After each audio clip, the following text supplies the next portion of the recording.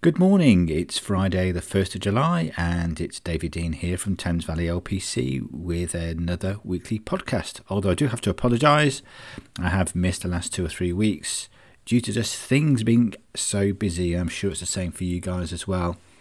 Out there in community pharmacy, there's a lot happening at the moment. So I just want to talk through 4 things that have been happening or is happening or about to happen in our part of the world, and indeed a couple of these are national things.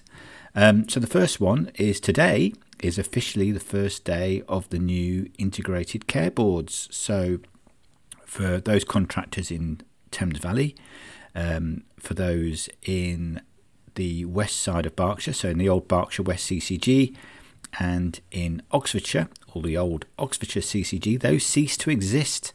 They are no longer any CCGs. They are now come under the umbrella of the Berkshire, Oxfordshire, Buckinghamshire ICB, Integrated Care Board, which takes in the 3 old CCGs. Now, in terms of how does it affect you? Well, not much initially. Obviously, the people it's affecting are those who work for the CCGs and having a restructure, and there's a realignment of representation across primary healthcare and secondary healthcare. But what it will mean is now there will be what they call place delivery groups, one for Berkshire West, one for Oxfordshire, one for Buckinghamshire, and the LPC will have a chance to be part of those and represent community pharmacy. We should also be part of, although have not been announced just yet, ICP, so integrated care providers, because we're a provider of healthcare services. We should get the opportunity to have those discussions at a BOB level to talk about potential commissioning, the providing of healthcare services, etc.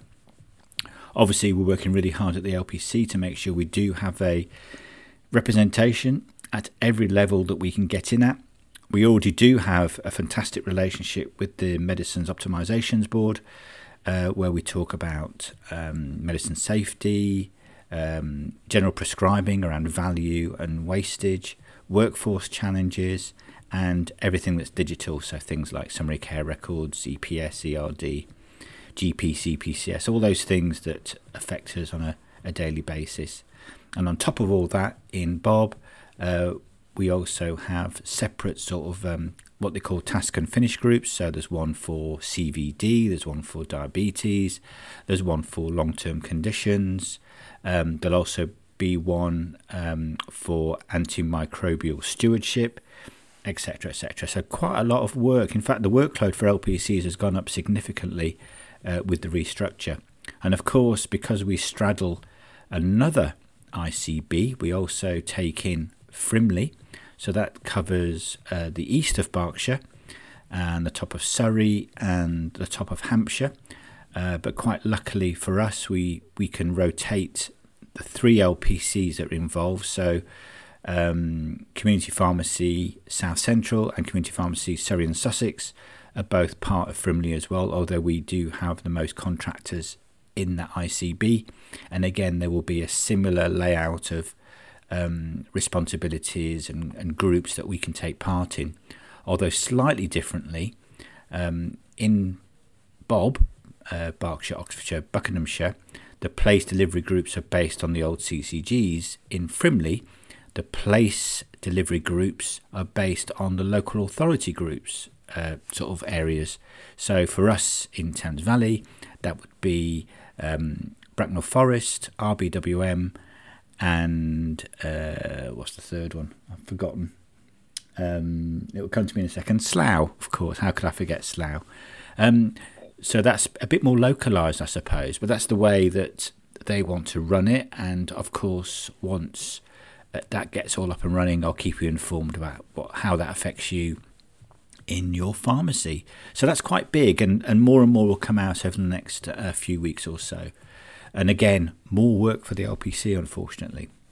Or fortunately, as you may think, because I think there's opportunities for us to actually land things far more successfully at a place level than perhaps we could do at the old CCG or ICS level as it is now. The second thing, in fact, it happened on, was it 23rd of June, the vote for the RSG review went through, and that went through with a 68% of all the contractors in England voted, and 80% of those, over 80% of those voted for yes to the proposals.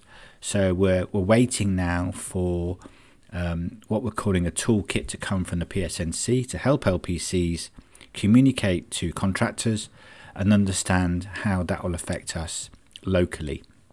Now in Thames Valley, we will have to consider a slight change of name. So our trading name is Pharmacy Thames Valley, and we should really change that now to Community Pharmacy Thames Valley, because the PSNC will change their name to Community Pharmacy England, and I think that gives any external stakeholders a bit more of an understanding of who we represent. But legally, we will still be Thames Valley LPC. There are maybe a couple of slight organisational tweaks, but that's dependent on other LPCs to decide what they want to do. But as it stands, that's all, as far as I'm aware, is how it's going to affect us. And we'll wait and see what the PSNC send out in due course. The third thing I want to discuss is around the COVID vaccination programme for autumn. So just yesterday, the new guidance has been posted by the NHS, and I put it in our Signal group. So if you aren't a part of that, please make sure you drop a line to Amanda and get yourself registered on Signal. So if you are an existing vaccination pharmacy, you've got until the 14th of July to let the NHS know that you want to continue that work. If you haven't done it before, you've got until the 20th of July. So they're looking for pharmacies that can deliver at least 100, that they must be in good standing with the NHS and with the GPHC, and there's a couple of other small criteria as well. Obviously, you've got to have a consulting room and a pharmacy that's fit for purpose, to be honest, to be able to deliver COVID vaccinations. The one thing that I'm not that impressed about, if I'm being honest, for the autumn campaign is they've dropped the payment for vaccinations now to £10.06.